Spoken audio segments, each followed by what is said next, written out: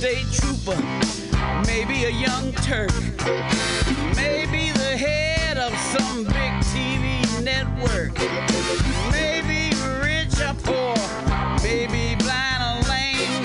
He living in another country under another name, but you gotta serve somebody.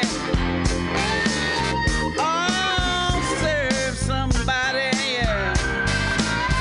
Might be the devil or the Lord, yeah. But you gotta serve somebody, yeah.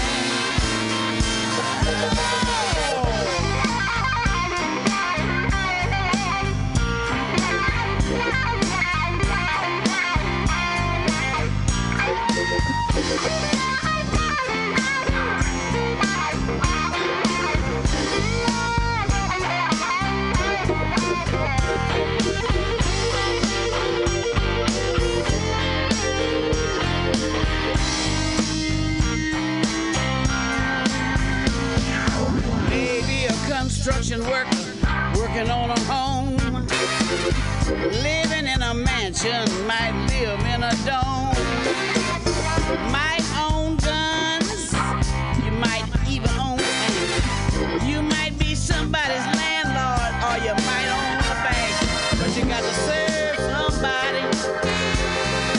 Oh, serve somebody. Might be the devil or the Lord, but you got to serve somebody, yeah. Maybe a creature with a spiritual pride. You may be a councilman taking bribes on the side, working in a barber shop, may know how to cut hair, or maybe somebody's mistress, or maybe somebody's serve somebody. Oh, you gotta serve somebody. It might be the devil or the Lord, but you got to serve somebody, yeah. Might like to wear cotton, might like to wear silk, might like to drink whiskey, might like to drink milk, might like to eat caviar, might like to eat bread, maybe sleeping on the floor, even on a king-size bed, but you gotta serve somebody. Oh, serve somebody. Might be the devil or the Lord, but you got to serve somebody, yeah. You may call me Terry, you may call me Jimmy, you may call me Bobby, you may call me Zimmy, you may call me EJ, you may call me May, you may call me anything, no matter what you say, but you gotta serve somebody. Serve somebody. Oh, you gotta serve somebody. Serve somebody. Might be the devil or the Lord, but you got to serve somebody, yeah. You got to serve somebody. Serve somebody. Oh, you got to serve somebody. Serve somebody. Might be the devil. Serve somebody. Could be the Lord. Serve somebody. Got to serve somebody. Let me tell you, serve somebody. Serve somebody. You got to serve somebody. Could be the devil. All right.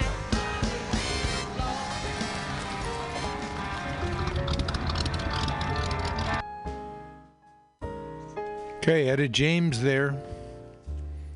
And you know you got to serve somebody.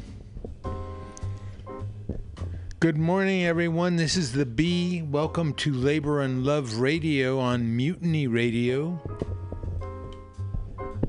and MutinyRadio.fm.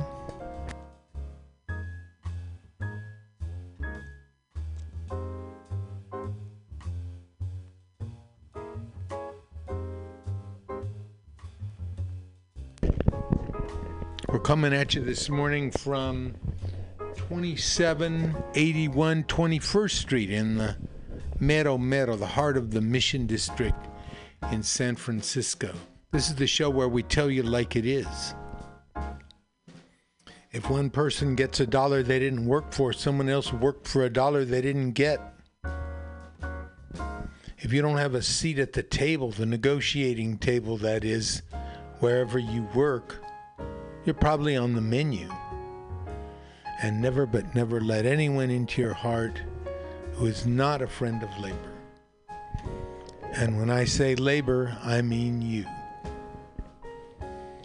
Good morning, everybody. We had our opening set there. Started out, of course, with Deportees. Deportees by the Highwaymen. None other than Willie Nelson, Waylon Jennings, Chris Christopherson. Quite a group there. Johnny Cash singing lead there on Just Deportees. Much more about that in a bit. Then we had Travelin' Soldier by the Dixie Chicks, about to the fact that every day somewhere American troops are involved in wars. Every day.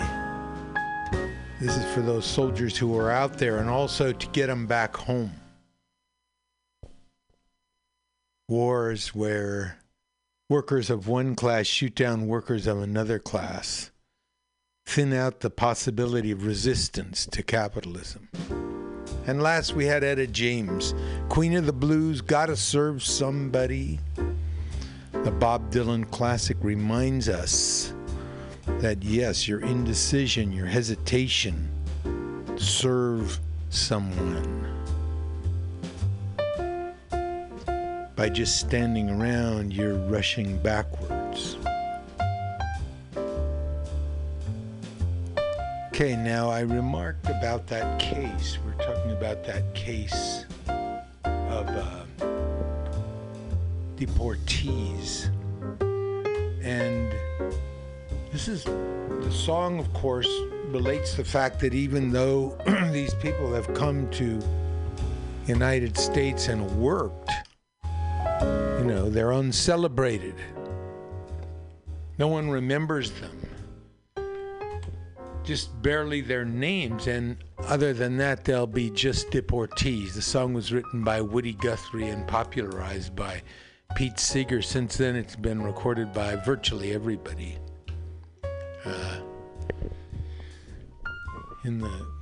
Certainly in the country and western genre. Anyway, a Chicano writer named Tim Z. Hernandez decided that, that wasn't good enough. He wanted to go and find out who these people were. This is part of an interview on Latino USA on NPR. Here we go. 32 people on the plane.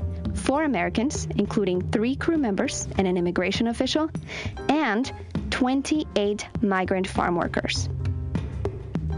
Everyone died that morning, all in the same way. But they were not all treated the same after death. The 28 Mexican field workers on that plane were known as braceros. They had come here at the request of the U.S. government and were headed back to Mexico, but didn't make it. After the crash, only the remains of the 4 Americans were sent back to their families. The Mexican citizens were buried in a mass grave in California under a tiny plaque that read, 28 Mexican citizens who died in an airplane accident near Coalinga. 28 Mexican citizens. That's all they would call them. And for decades, that's all there was. No one identified the remains of the 28 passengers. No one asked for their families. No one really paid attention until a Mexican-American author came along, and it became personal. From NPR and Futuro Media, this is Latino USA.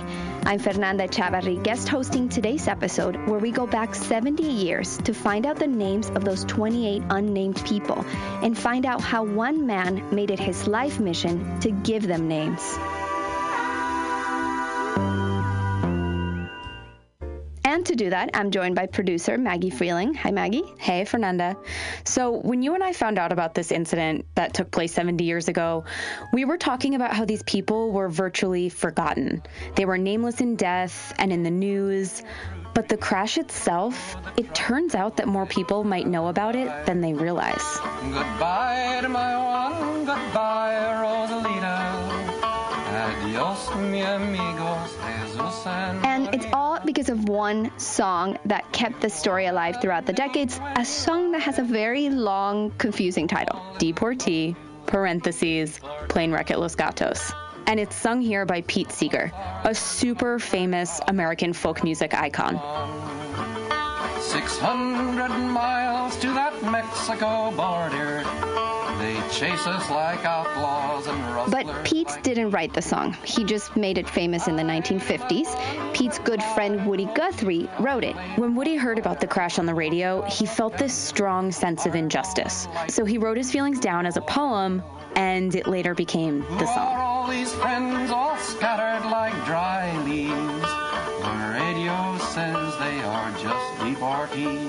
Who are these friends who are scattered like dried leaves? The radio said they were just deportees.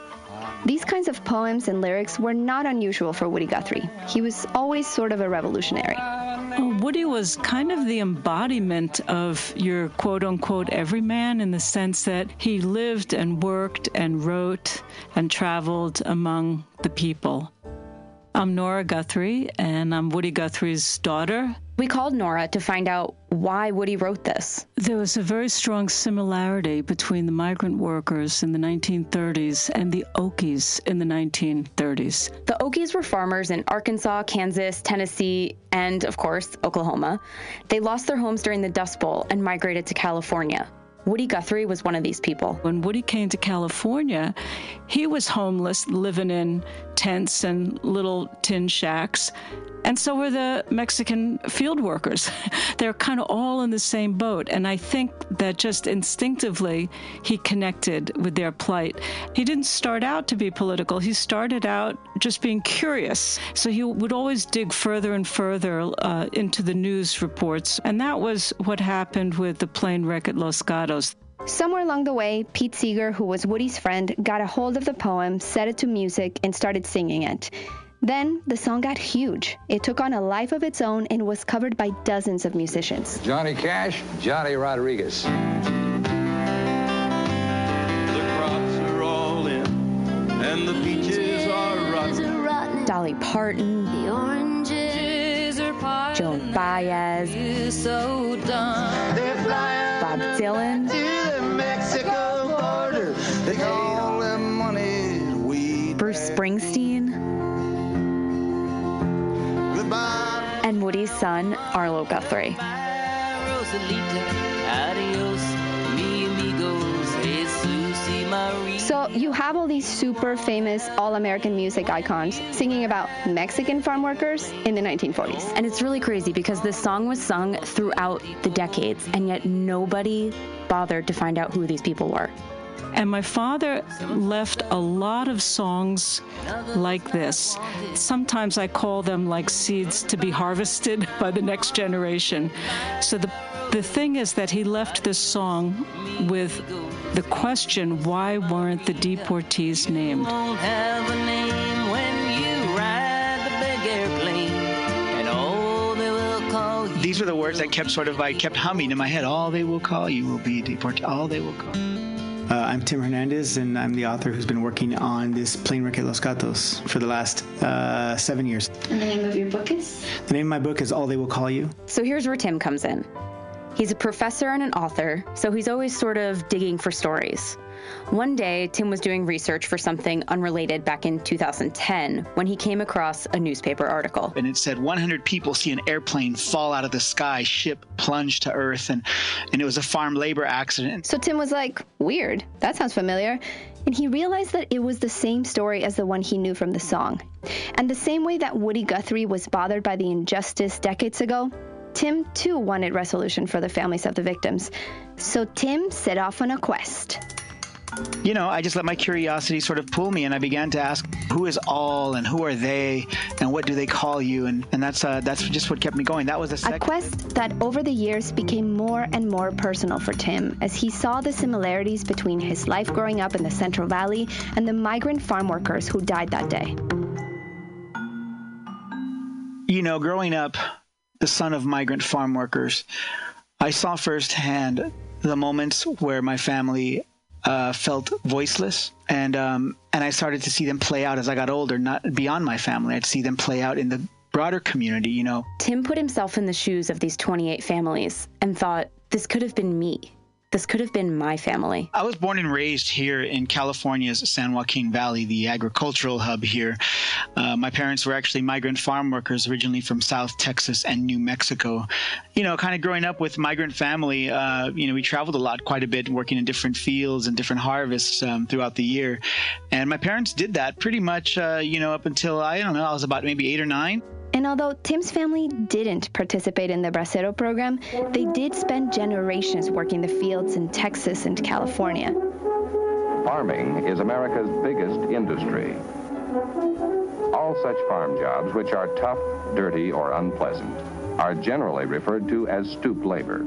The Bracero program, to summarize, was a seasonal worker program that was a sort of amicable agreement between the U.S. and Mexico that went on from the early 40s to the mid-60s. Braceros.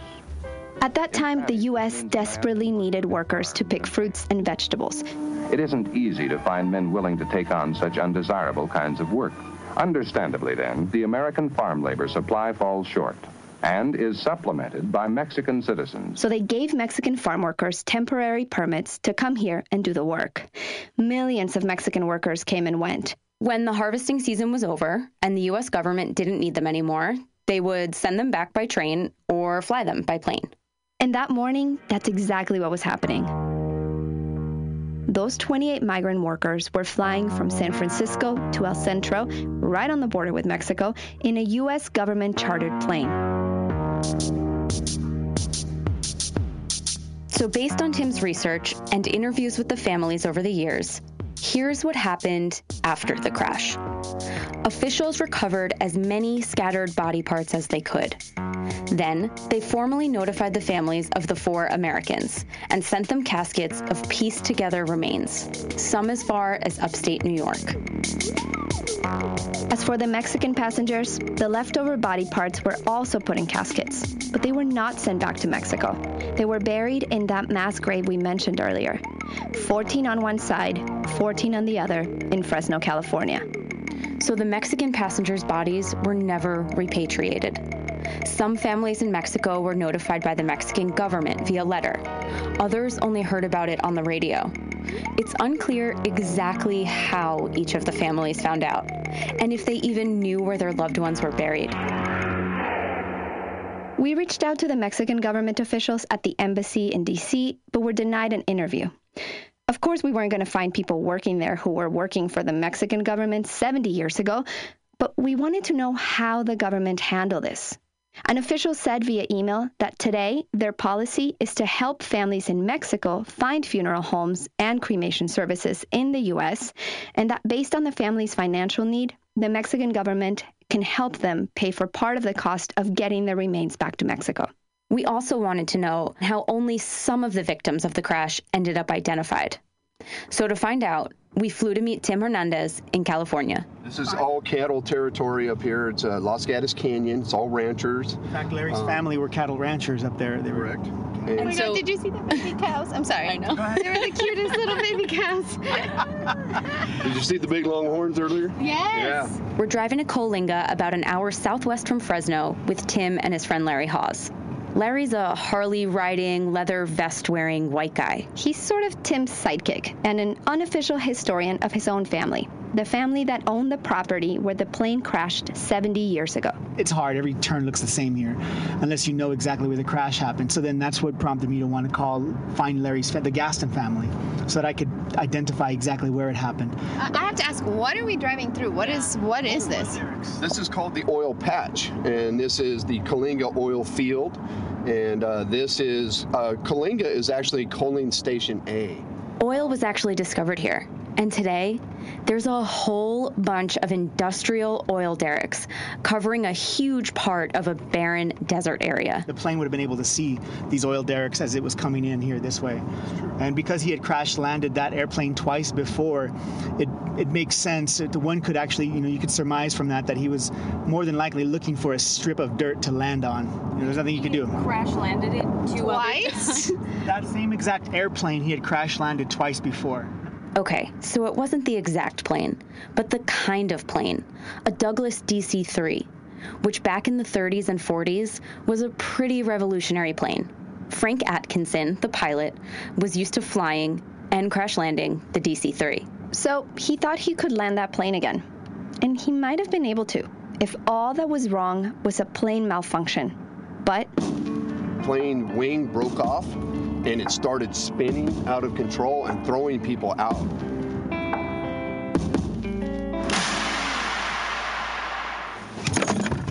That's it. Yeah. So we're here? Yeah, we are.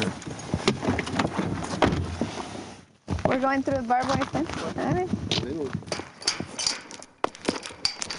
I'm so short. This barely works. This is the actual crash site, and this was where the main bodies were at, and dead people were everywhere, right where we're standing. Larry wasn't born when the plane crashed, but growing up, he heard stories about that day and about how his family raced to the scene to help in any way they could. Larry's mom and his Aunt June were little girls at the time. His Aunt June was 9 years old when she saw the wreckage and is the only surviving witness in Larry's family. June was standing, not too far off here looking at and eyewitnessing all of this. June is turning 80 soon, and she still remembers it all in very graphic detail. So we called her to get her account of what happened. We saw bushes with brains hanging on it, and my thought then, as a little girl, that looks like decorating a Christmas tree. It was just all over with these brains. At the time, June didn't realize the impact this would have on her beyond the trauma of witnessing a crash. Do you remember, as you got older, learning more about it?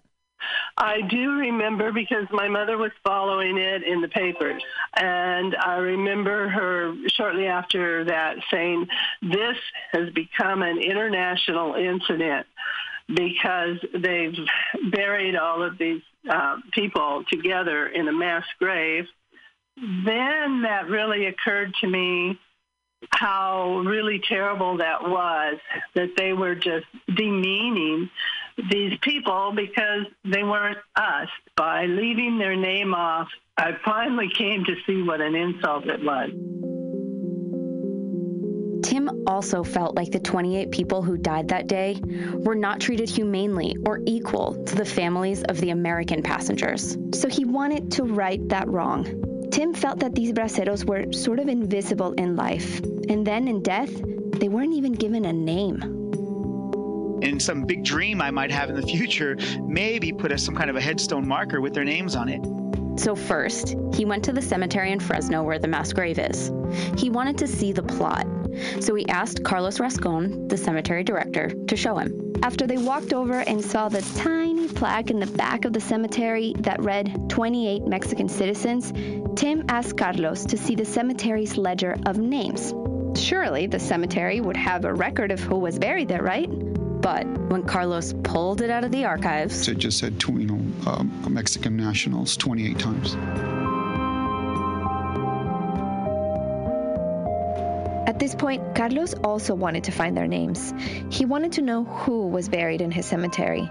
So Carlos joined Tim on his search, which led them to one more place, the Hall of Records in Fresno. That's the place that keeps all birth and death certificates. And it was there that they were finally able to get a list of names. But they quickly realized that list was unreliable. In Mexico, you usually have two last names, your maternal last name and paternal last name, and so many of them were treated as first names. There was somebody with the last name Lara that was turned into a woman named Laura. And many of the names in Spanish were turned into Italian names. So they knew right away this list was botched. The fact that they were misspelled, it kind of maybe shows a little bit of who might have been behind the pen or the books. Sure enough, there had always been a list with the names. But why didn't it make it to the cemetery? I would think that it was a very sad oversight, I would say. So there they were with an actual list of names in their hands for the first time, and it was wrong. But then, Carlos remembered that every November, on the Day of the Dead, someone came by to leave flowers at the mass grave. Someone was visiting a loved one. This was Tim's first real clue that these people were not totally forgotten. He wanted to find who that person was. So Tim put out a call on the local paper in Fresno that said, if you or someone you know is related to any of the 28 Mexican passengers who died in that plane crash in 1948, contact me. And someone did. That's coming up after the break.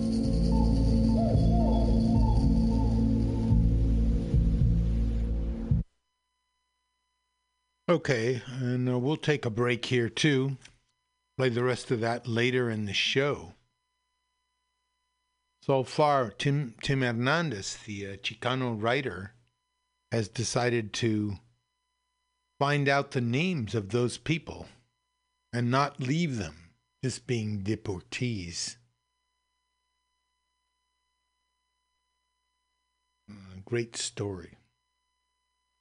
Okay, here's some poetry by Jack Kerouac and Steve Allen. I had a slouch hat top one time. I had a slouch hat too one time. The old slouch hat.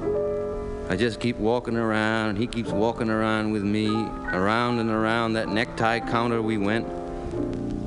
When it rained, I wore my old slouch hat. It was a good felt that I had to carry through many rainy days, late fall and early spring. Perhaps it was a rainy day, and the house dick might have saw my hat. Each tie on that ring worth $6. Brooks Brothers, $60 worth of ties. Slacks with peculiarities. I couldn't even find a pair of slacks I thought it was suitable to wear. Wrapped one pair around me and pinned it in with a safety pin. Pulled up my trousers and went out and looked at myself in the mirror. Oh no, those won't do, and I walked out. Wrapped the slacks around my waist. Took two other pair, went to the mirror, threw them at the salesman. No, those won't do. Good afternoon, and walked out. The slouch hat I got at Harvard Club, Yale Club, Princeton Club, or one of the other Dartmouth Club, University Club. Always barred the Yacht Club, because it was a little over my kin. Because the doorman knew that only Mr. Astor, Mr. Vanderbilt, and Mr. Whitney belonged. He couldn't say, "Good morning, Mr. Astor," because he knew I wasn't Mr. Astor. I always figured a way to heal into those other clubs. Not only a member of Who's Who, but a Who's Who also have to be a member of Who's Who in New York in the special clique of Who's. I'd get in the athletic club many times. Then I'd go up in the billiard room, and I would wander back around the room, hands and back, and every coat rack I backed up against feel for the wallet. One day I walked out of there with 10 wallets. Bellboy looking me over. Pretty soon, a very dignified-looking gentleman come up and buzzed the bellboy. He says, "Who?" And I says, "Man told me his name while we're drinking at the bar and told me to meet him in this billiard room at the athletic club. I don't see him, so I better go." Well, tell me about the old slouch hat. Oh, one of my numerous trips to one of the numerous clubs in New York City. The hat finally was left in the hotel, which I had to leave rather hurriedly one night, never to return. So the hat was given to the cast-offs of the hotel, which they collect in rummage cells. May now be worn by one of the members of Skid Row, New York City, the Bowery. I seen that hat by moonlight. Yeah. I had a pointed mustache, and I mean pointed, half-inch from here. Double-breasted vest and a derby hat and striped trousers, English shoes, black, very pointed. They were Hannah shoes. People on Broadway turn and look at me. The worst is yet to come. I had a pince-nez with a long black ribbon to my buttonhole, and I wore a carnation, white or red. Boy, did I look like something. A year later, I got caught. I was dressed differently and everything, but boy, that mustache and that pince-nez was really out of this world. I used that outfit 6 months. Finally had to pack it in because it was too well worn. Pince-nez was in a coat I stole. Mustache I grew in the sanitarium while taking one of my numerous drug cures. My mother come to see me. She says, "Oh no, cut it off." "I'm just having a little fun, Mother." Took it on the lam and went to Canada. Late at night, I'm full of morphine, and I come down full of goofballs, too. This guy had a ventriloquist doll, and he gave out this Texas Guinan routine. "Hello, sucker. We like your money as well as anybody else's. As a matter of fact, the bigger you roll, the more we take you." He used to get everybody interested with the doll and cut out silhouettes, put stripes in your tie. Wound up in his room, gave him a shot of morphine. Out on the highway, I thumbed a ride into Buffalo, and I put the bum on the guy for something to eat. He said, "Eat in my drugstore." So we went in the back, and he had corn on the cob and boiled potatoes. "Say, fella, I always hear people talk about morphine. What's it look like?" He shows me. He had a key, a cabinet. He had bottles of hundreds, quarter grains, half grains, Pennapon, Dilaudid, everything. As soon as he tended the customers, I emptied the bottles, got out of there pretty quick, bought a safety pin in Buffalo, and took a shot in the toilet. Come out and saw a fella shaving, his coat hanging there. Hung my own coat and gave his coat a brush in my hand, felt his wallet, washed my hands, went out and took off with the wallet.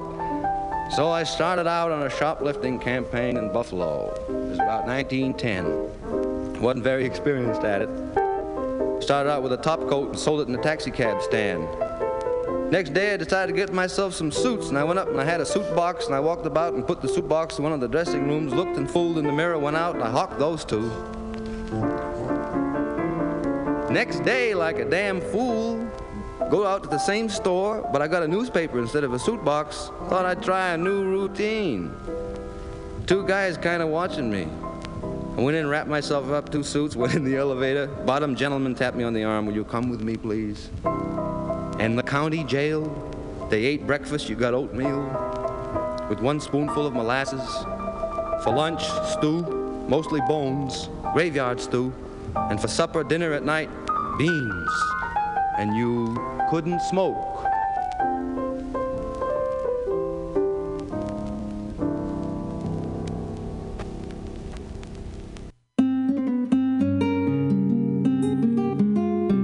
Been a bad week for Jenny's ex-husband, the great Jenny Rivera. No estoy pidiendo joyas, ni pieles, ni palacios. Quiero que me alfombren las calles al pasar. Tampoco es que yo exija ni tierras ni riquezas, más que estar recibiendo. Me gusta regalar.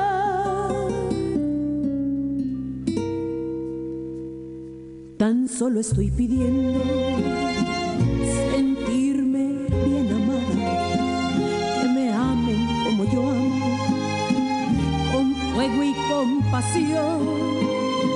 Ojalá comprendiera que estoy desesperada, buscando quien se entregue como me entrego yo.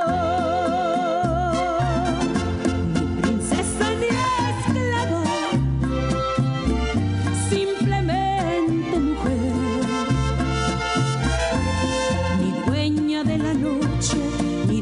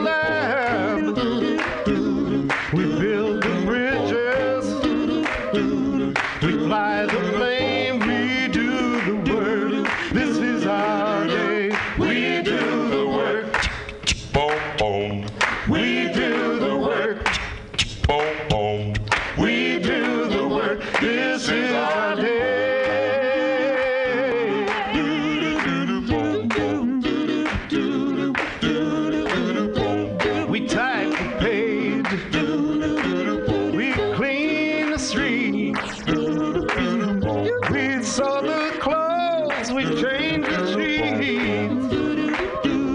We sell the goods, yes we do. We lay the stone, we do the work. This is our home. We do the work. We do the work. We do the work. We do the work. We do the work. This is our home.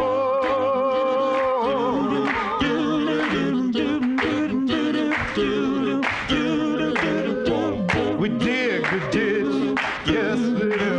We serve a meal. We give the care, we mold the seal. We teach the kids, we lend a hand, we do the work. This is our land. We do the work. We do the work. We do the work. We do the work. We do the work. This is our land. Oh, we do the work. We do the work. We do the work. We do the work. We do the work. This is our land.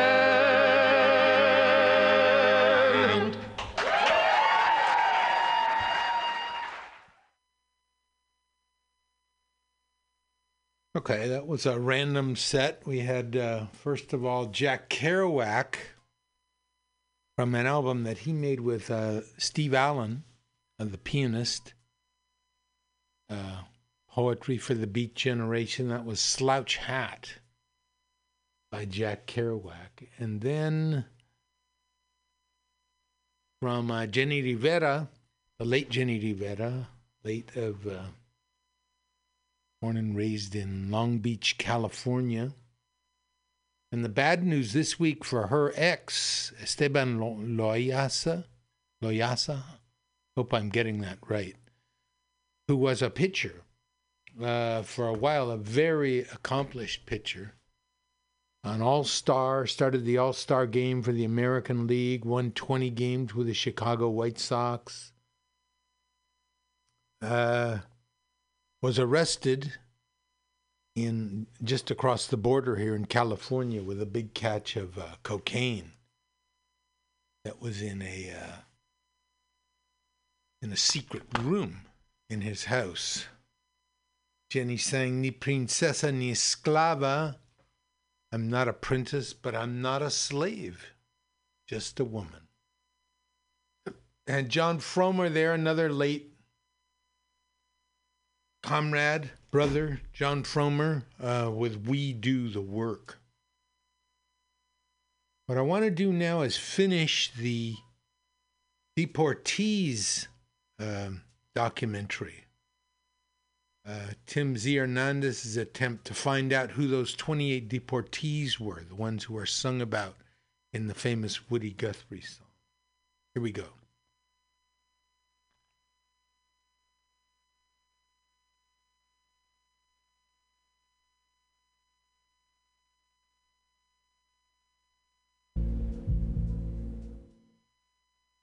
What does it take to start something from nothing? And what does it take to actually build it? I'm Guy Raz. Every week on How I Built This, I speak with founders behind some of the most inspiring companies in the world. Find it on NPR One or wherever you get your podcasts.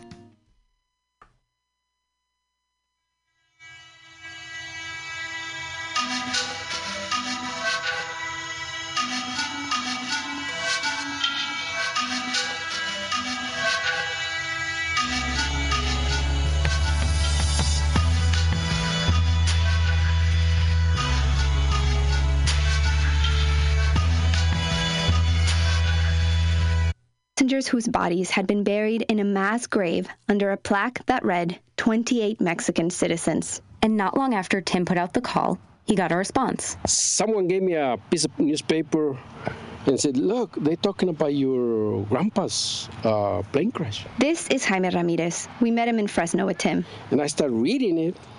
And I got my computer and I started... Jaime went to his computer and started writing Tim an email. He wrote in Spanish, "I know about the accident because that's where my maternal grandfather, named Ramon Paredes, and my uncle, Guadalupe Ramirez Lara, were killed. Jaime then included his address, my phone number, and ended with, if you need information, just let me know. Anything that you want to know, just call me. What do you need to know? I'm right here. I was like, wow. And so that was really hopeful. Your email, as short as it was and as quick as it was, it had so much hope inside of it. And so I was excited to meet you right away, yeah. And not only is Jaime a surviving family member, but Tim didn't have to go to Mexico. Jaime was right there in Fresno. Jaime owns a restaurant called Ole Frijole, and everyone in Fresno knows the restaurant. Most of the employees there are related to Jaime, and they're descendants of two of the passengers from the plane crash, his uncle and his grandpa. So when he first told me that was his restaurant, I said, no, I said, you're kidding, because I've been there since I was a kid. You know, I've been going there. I'm sure I've seen you before, and that's my restaurant. And I said, it's legendary. And he said, yeah, it is. You were looking for me, and I was right there. And Jaime was there all along in more than one way. Remember the flowers that someone was putting on the mass grave on Dia de los Muertos? And I said, wow, I wonder who that person is. Later on, I would learn that it was you? Yeah. Yes, I was in Salinas.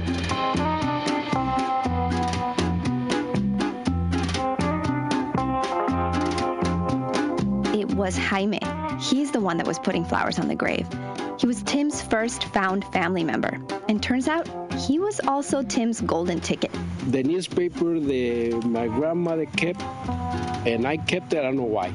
So here's what happened. Not long after the crash in 1948, a small Spanish-language newspaper published an article that listed every passenger with the correct spelling of both last names. And it had all the names and where they were from in Mexico. The little towns. This was it. 3 years of searching, and Tim finally had their names. Independent newspaper, El Faro. Very old. It looks like it's the front page, right? Yeah, it is. It is the front page. Yeah. So it's the front page, and in the front page you have the two photos of a priest looking over the bodies for the funeral service. On the right side is the column that has all of the names, first, last name, where they're from, the names of their parents or wives if they knew them. Que elegidos por ese destino parecieron en el desdichado. Wow. I'm going to try to translate that as beautifully as it is written in Spanish. Mm-hmm. On Saturday, the 31st of January, that just passed, there was a funeral for the 28 compatriots that were chosen by destiny to perish in an unfortunate accident near Coalinga, California. Like, just the way that this is written is super old newspaper. It's very poetic. It's really also. Poetic. It's very poetic. In fact, even the biblical sort of seeing how the Spanish language paper wrote about the 28 Mexican victims made it even more clear just how differently their deaths were treated and how their remains were handled. 28 families without closure, without being able to have a physical place to mourn. And although, yes, most of the families knew how their sons, brothers, and husbands had died, they didn't get to have a funeral or a place to visit their loved one, lay flowers, just grieve. And as any cemetery director would know, Carlos says there is an importance to being able to visit someone's grave. It just, a sense of emptiness, like, wait a minute, it's not just some John Doe that got, no family, indigent, nobody knows. There was information, and so it left kind of a blank there, like, wait a minute, So now, with the full names spelled correctly, Tim, Carlos, and Jaime could start the process of making a proper headstone with all the names on it. And they would also travel to Mexico to try and find other families. Tim wanted to tell them that their loved ones were no longer in a nameless mass grave. So the first family Tim wanted to meet was Jaime's. Remember, both his grandfather and great-uncle died in the crash. So Tim and Jaime got on a plane and flew to Guanajuato in central Mexico. They were there on the 67th anniversary of the crash. Jaime set up a meeting with his family, and right at 10:40 a.m., the time when the plane crashed, they had a moment of silence.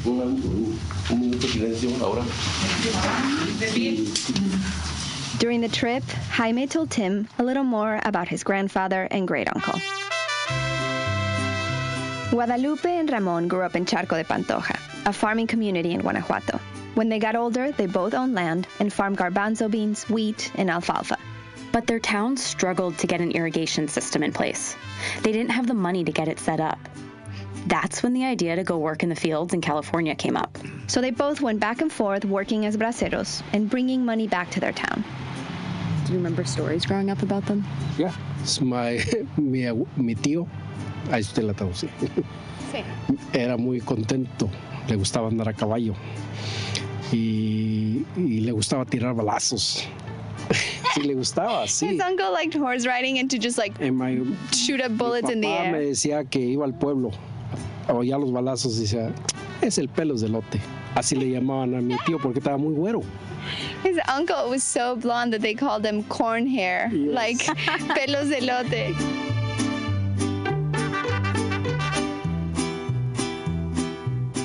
Jaime's family is split between Fresno, California, and Guanajuato. And these are the types of stories that have been keeping his grandfather alive in Jaime's memory. So for Jaime to tell his family, his mother mostly, that her father would no longer be buried under a nameless headstone, it was life-changing. Now we know who the people are. Now we know who their lives are, who their family are. We know how they are in this community. So on September 2nd, 2013, the new headstone was unveiled in the cemetery. These braceros, who were once invisible and forgotten under a mass grave, had their names on a big, beautiful marble headstone. Miguel Negrete Álvarez, Francisco Llamas Durán, Santiago García Elizondo, Rosalío Padilla Estrada, Bernabé López García, Ramón Paredes González, Tomás Aviña de Gracia, Guadalupe Ramírez Lara, Severo Medina Lara. And this moment of having these names carved into stone forever, this is what Tim and Jaime wanted for years. Manuel Calderón Merín, Luis Cuevas Miranda, Martín Razo Navarro, Ignacio Pérez Navarro, Romano Ochoa, Apolonio Ramírez Plasencia, Alberto Carlos Raigosa, Guadalupe Hernández Rodríguez, María Santana Rodríguez, Juan Valenzuela Ruiz, Wenceslao Flores José Ruiz, Valdivia Sánchez, Jesús Mesa Santos, Baldomero Marcas Torres.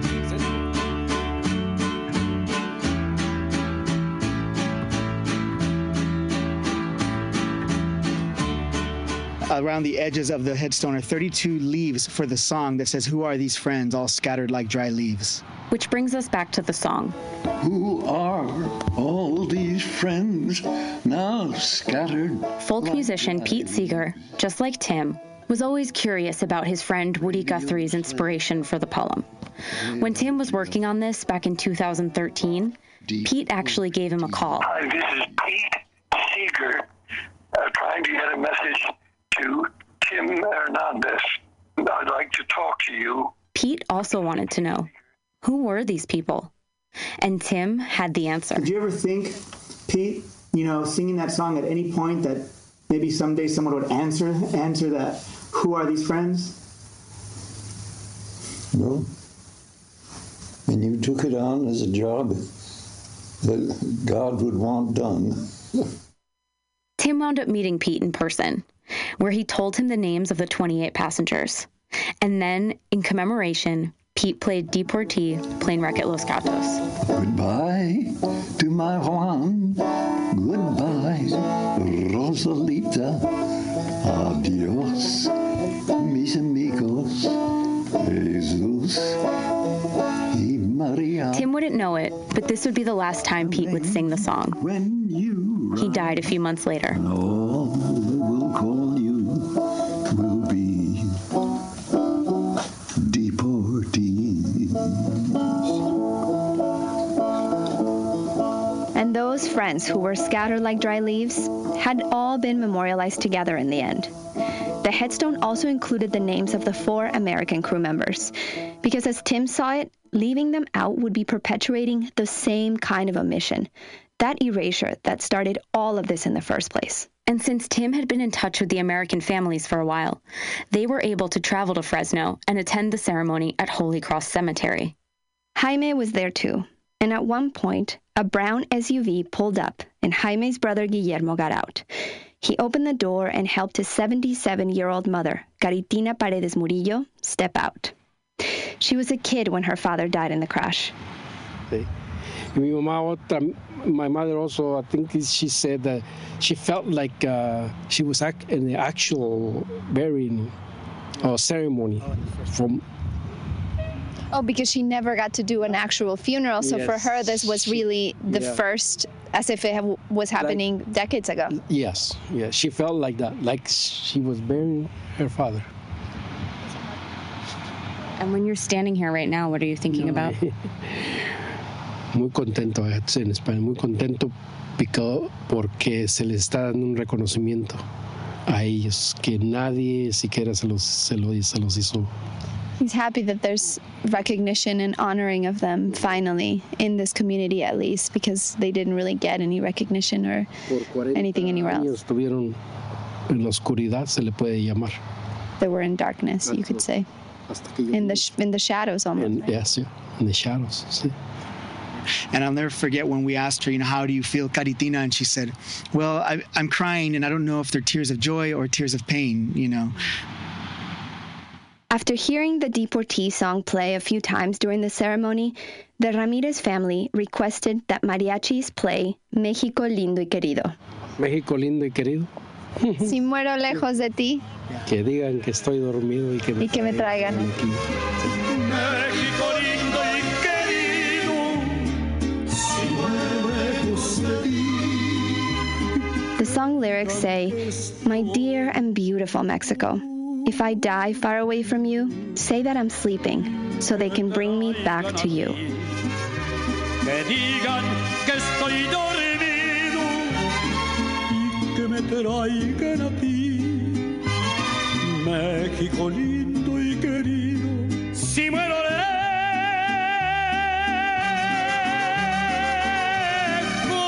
de ti. After meeting with Jaime's family, Tim continued traveling in Mexico and the U.S., trying to answer Woody Guthrie's question, who are these friends? And as of today, Tim has been able to connect with the relatives of 6 of the 28 Mexican passengers. So he's still searching. As the chair of the California Latino Legislative Caucus, I rise to recognize a tragic incident that occurred 70 years ago. 2 weeks ago, on the 70th anniversary of the crash, the California State Senate held an emotional ceremony to formally recognize, for the first time in history, the 28 Mexican victims of the plane crash. Senator Ben Hueso stood next to Jaime and other surviving family members as they held photos of their relatives. And the Senate didn't forget to honor the man who spent 7 years of his life making this all possible. Tim Hernandez did the work that the government should have done. But 70 years later, they will be remembered as a valued part of the history of our state.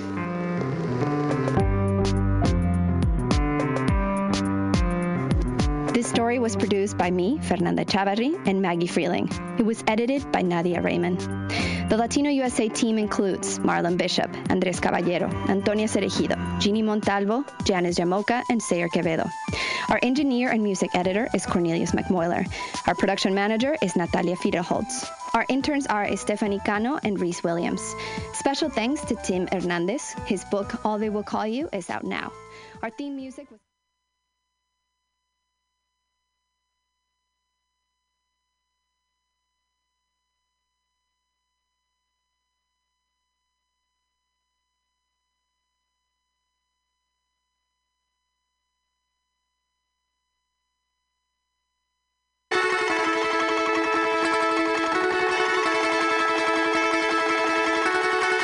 I don't like the government where I live. I don't like dictatorship of the rich. I don't like bureaucrats telling me what to eat. I don't like police dogs sniffing round my feet. I don't like communist censorship of my books. I don't like Marxists complaining about my looks. I don't like Castro insulting members of my sex.